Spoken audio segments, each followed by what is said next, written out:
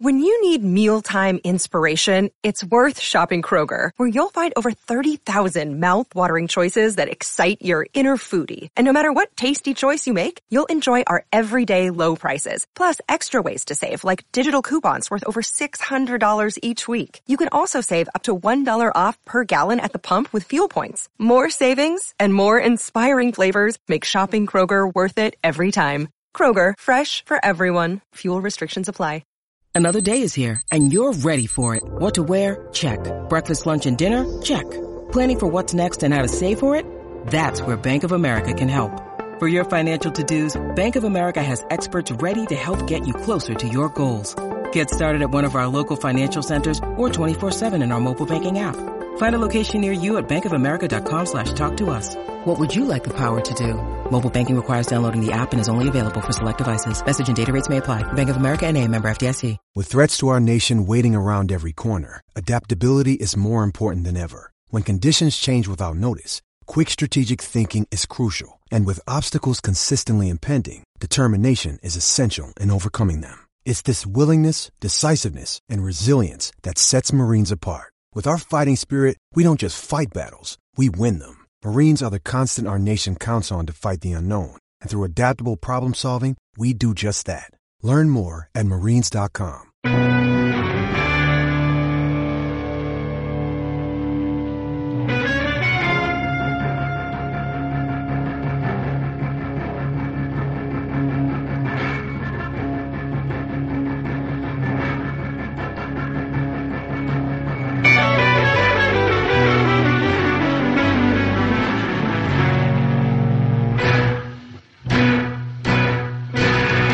What is up, everybody, and how's it going? I'm Alex Goldstick, and you are listening to the Spring Forward podcast. Welcome back to the pod for our second episode, in which we'll feature former Minnesota Gophers quarterback Mitch Leidner, who will be taking part in the Spring League in just a few weeks. Before we get to the interview, one quick Spring League announcement. Since we last recorded, the Spring League has announced a venue change. Though the league's second season will still be going down in Austin, Texas, due to player safety and capacity concerns, the venue has moved from the Circuit of the Americas racetrack to Kelly Reeves Athletic Complex. The complex features an 11,000-seat handicap-accessible stadium that plays host to the football and soccer teams for Round Rock, McNeil, Westwood, Stony Point, and Cedar Ridge high schools in the Austin area.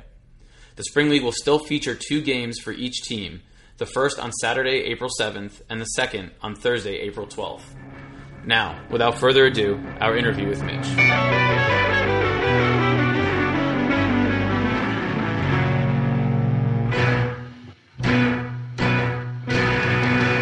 Now joining us on Spring Forward is former Minnesota Gophers dual-threat quarterback Mitch Leidner.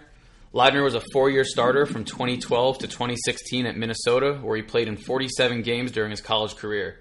He threw for over 7,000 yards and 36 touchdowns as a Gopher on his way to 24 wins over 4 years, including being named the 2015 Quick Lane Bowl MVP in his Gophers win over Central Michigan that year.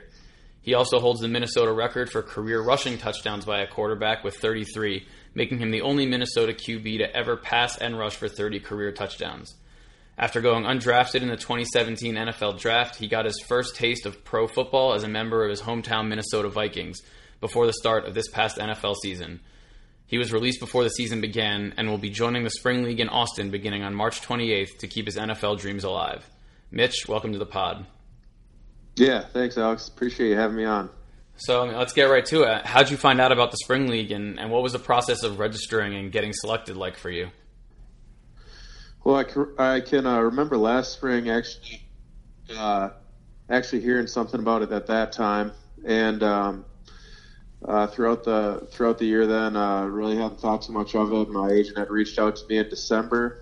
From that point on, I had started looking at it a little bit, but didn't really know too much. And then as things continued to move forward, and in January, I was like, okay, this sounds like it's going to be a pretty good opportunity for me. So I quickly signed up, and then I've been looking forward to it ever since. Really had no idea if I was going to get into it or not, but end up I think working out where I'm for sure in the Spring League now, and I'm really excited to get down there and compete. So one of the voids that the or the void that the Spring League is trying to fill for the NFL or professional football in general is this lack of a structured developmental system. And a complaint that's heard from players all the time is that, you know, those that don't get on NFL practice squads, there's really no way to get live game reps to stay fresh. So, how important is it, in your opinion, for players to get those live looks and maybe even take a few hits in order to stay football ready? Yeah, I mean, I think, at this point for me, I'm just really excited to go out there and play football again. It feels like it's been forever. And, yeah, kind of like you said, to be able to get some of those hits and everything is good. I really, the way I kind of train and prepare day in and day out, I think I'll be ready for some of those things. But, ultimately I'm just excited to get down there and get in a huddle and be around, a bunch of guys that are hungry to compete and continue playing. So I'm just really looking forward to that. So you just mentioned your training. How are you staying in football shape year round to stay ready for the opportunities that present themselves, like the Spring League, or if tomorrow an NFL team calls? Yeah, I mean, it's a constant grind. Like every day, you just it's all internal motivation to get up every day and want to go compete, knowing that in the back of your mind you're extremely hopeful that you eventually get that call from an NFL team or get the opportunity to go perform in front of a bunch of NFL scouts and coaches, much like the Spring League is doing for players. So, but yeah, myself, I've been training all in Minnesota. Actually, a lot of it in my basement throughout the fall.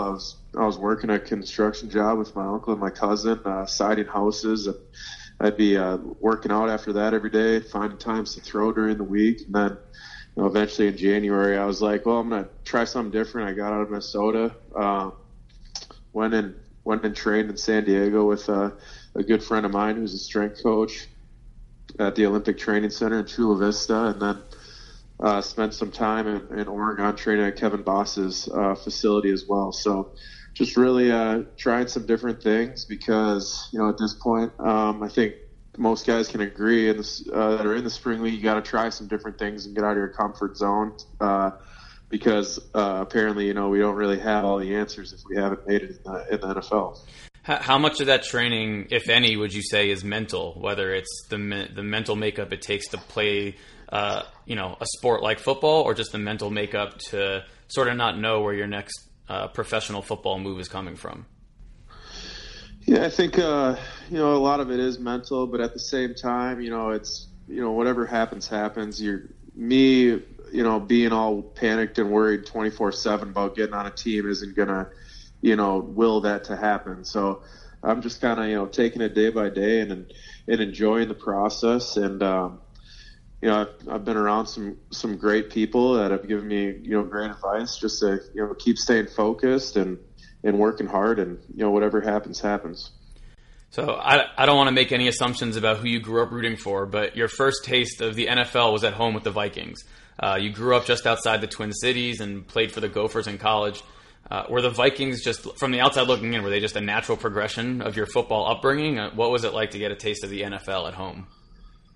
No, yeah, it was an unbelievable feeling. I still remember, getting the call from them and being there the next day ready to do a physical and sign the paperwork. But, it was pretty awesome. I'd been thrown with Case Keenum and Adam Thielen and a few other Vikings players throughout the summer. And so it was great building that relationship with them. And then one day I just, popped up in the locker room with them, and it was a pretty great feeling. And, I was really thankful for the opportunity that they gave me, and let me go rip it around a little bit in the fourth preseason game. And yeah, it was a lot of fun.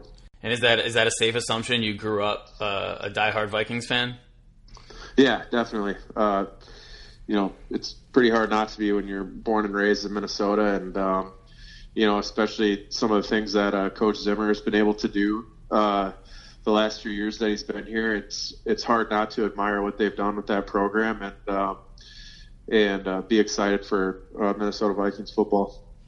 So I think that a lot of casual fans have this idea in their head that if you play big-time college football, it's an easy path to get drafted and make millions. The Spring League is made up mostly of guys from those major programs that are so close to realizing their dream and still plan on doing so. You're still very early in your professional football story, but can you just talk about what the journey has been like since you realized you were a gifted D1 athlete in high school and possibly earlier, and then what's made you even better as you continue to play? Yeah, I mean, it's really never been an easy process for myself. It's been constant hours of just grinding and studying and working hard, and you name it. I've tried doing it. I've done it, and there's a lot of ups and downs throughout any form of football career, whether it's high school, college, or NFL, and there's a lot of guys out there that are just super naturally gifted and don't really have to work as hard. I was never one of those guys. I always had to grind and outwork every single person. My journey, really, nothing's been handed to me on a silver platter. I've had to go and work for it. And that's really what I'm just trying to show at this NFL level, is that if someone were to give me an opportunity, I would go in there and I'd bust my butt day in and day out to show them that I belong and that I deserve to be there. But until then, it's a huge business with a lot of people, a lot of competition, and it's hard to get that opportunity. But just continue to stay focused and stay on the path. Hopefully I can get there someday. Was there sort of this breakthrough moment, whether in high school or college, where you realized, like, yeah, I've got it. Like I'm better than 99% of the people out there? Well, I'm a pretty humble guy, so I wouldn't say there was ever really that moment for myself. I just, I always just kind of looked at football as just an unbelievable sport that gives people so many opportunities, whether it's in the sport itself or whether it's networking with businessmen and children and you name it outside of the sport. It just gives you so many great opportunities to connect with people. And I've just always loved the fact of being around my teammates, and if my skills give me the opportunity to continue playing for an even longer time than what college football had to offer, that's an unbelievable accomplishment. But never at one point was I like, yeah, I'm way better than that dude. I should be in the NFL. But I'm just, thankful for the opportunity to have played this game. So we just finished the NFL Combine in Indianapolis. Do you recall, or can you tell us what that experience was like for you? Yeah, I really had a good time there. I was able to go there for the entire week and throw to all the different position groups, and was with Sefo Lufau and Trevor Knight during that deal, and then they let us work out and compete with other quarterbacks. So I know it gets to be kind of a long week, but it's just it's another opportunity to play football and get out in front of coaches and introduce yourself and show them how hungry you are to play and compete and work hard. So, just after that or just before that, a year and a half ago, ESPN's Todd McShay put out an early 2017 mock draft, which projected you as a first-round pick. And he called you, quote-unquote, a late riser similar to Blake Bortles and Carson Wentz. In your opinion, what caused the disconnect between being seen as a potential first-rounder to ultimately going undrafted? Yeah, well, it's kind of funny. When that whole thing came out, I was actually still walking with a cane. I had a major foot surgery in December. Had two of my toes and the top of my foot completely reconstructed. So I was walking with a cane when they came out with this, and I already knew that I had a really long path ahead of me until I was able to get to where I was the season before. But it is what it is. That would have been the nice way to go, to be a first round draft pick and everything. But everyone has their own situations and own stories, and I've always been the hard working grinder type that nothing's ever been handed to me or anything like that. So whatever path I've been dealt with, I'm trucking through, and I'm just happy every single day, and enjoying the process. We know players, come to the spring league to keep their NFL dreams alive, and in just a couple weeks, you're going to be back in front of most, if not all, NFL scouts from NFL teams. So if you had to pick, what's the one skill you're trying to improve while you're down in Austin, and then what's the one skill you'd like scouts to notice most that you believe will get you back into the league? Yeah, I think probably the biggest thing that I've been working on throughout the offseason, just my ability to make all the throws, which I've always been confident in that I can do, but to be able to do a lot of those things off balance and being able to make guys miss in the pocket and then be able to create and make throws on the run or whatever, just keep the play alive is something I've been working on a lot, because a lot of times QBs go out there with the receivers and they're just working on their perfect 5-step drop and throw and working this and that, when in reality rarely ever is the pocket perfect for a quarterback. So it's really I've really just from watching games throughout the season and being able to take a step back that way and observe, it's like every time I get out there throwing, I'm working different pocket movements, working some awkward throws, and just being able to deliver, and that way you can give your team a chance in the fourth quarter when the pressure's on and the defense is sending everybody, and you're able to stand in there and make a guy miss or do whatever to make the play happen and come alive. And I think that speaks as much to mental strength as physical preparation. Having the pocket collapse on you, staring at linemen coming up the gap. I'm sure that's scary. That's not something that many people have experienced. Yeah, I don't know. It is what it is. I don't mind that feeling at all. So, switching gears for a second, going back into the past, what's the most memorable game or play of your football career at any level? I'd probably have to say that it was my redshirt sophomore year. We played at Michigan, and we had won it's a big rivalry game between Minnesota and Michigan, and it's for the Little Brown Jug, and Minnesota hadn't won it since, gosh, I don't know, maybe 2003. It had been a long time, and or maybe it was 2005 or something, but it had been a long time, and I know, we went in there to Michigan and got a big win, and it was a pretty unbelievable feeling being able to hoist that trophy up in front of our fans and bring it in the locker room, and playing right back to Minnesota, and we get to our football complex, and there was supporters and fans all over the place. It was a pretty awesome feeling. So I don't know if you're reading my notes, but I didn't go there, but I come from a Michigan household. When I told my friends and family you were coming on the pod, they said, ask about the Little Brown Jug. It's one of the oldest trophies in American sports. 2014 is Minnesota's last win there, and you're responsible for it. What's it like playing in front of 100,000 people at the Big House? I mean, that's not something that many elite pro athletes of any level will ever get to experience. Yeah, it's a cool feeling. It's a unbelievable place, and I think I played there the year before my redshirt freshman year, and we lost. That was my first ever Big Ten start, and I just remember, holy cow, this place is loud. And then a year later, I was able to go in there and silence that crowd of 100 and however many thousand people they were, and you could see them leaving the stands early and frustrated, and that was a pretty great feeling. Yeah, it's like just under 110, so insane amount of people. So you played at Minnesota for a great offensive mind in Jerry Kill, where you helped him to win the 2014 Big Ten Coach of the Year. Unfortunately, during your time there, he also suffered from a number of health issues. Are you still close with Coach Kill? Yeah, I am. Did that unfortunate situation in Minnesota, lend itself at all to a type of preparedness that other guys might not have, or were there any positives to be taken from the uncertainty of your head coach's health situation?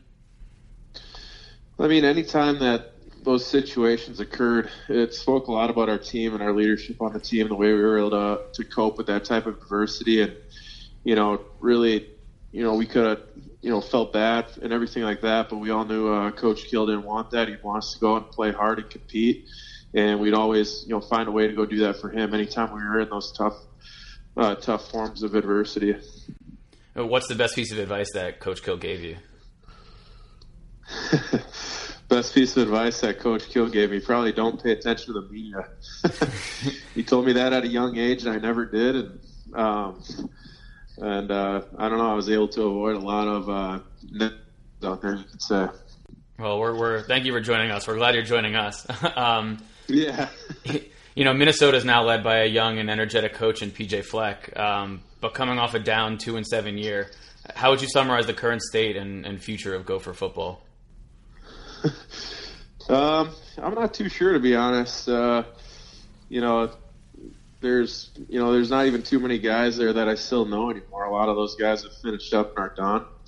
I obviously wish those guys the best, and they got a brand new indoor facility. It's all state of the art stuff, and those guys, they've got a lot of the tools there. Be interesting to see if they can put it all in place and have a better year than they did last year. I saw in an interview with you that when you got signed by the Vikings, you said you were doing some food delivery in between coaching and training.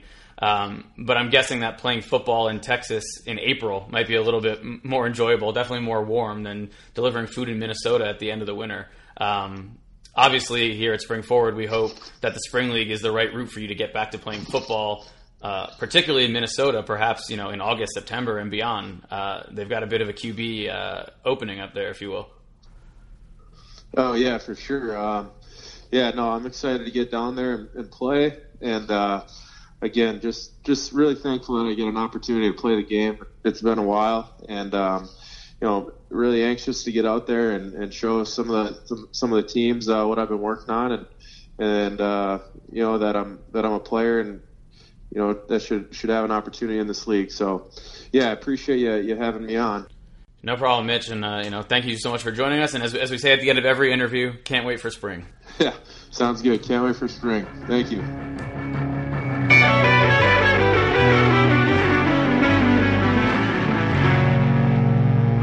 All right, well, that will bring us to the end of episode 2 of Spring Forward. My thanks again to Mitch for coming on the pod and joining us. You'll be able to catch him and the rest of the Spring League in Austin in just a few weeks. Week 1 will be played on Saturday, April 7th, with games at 1:30 and 4:30 local time.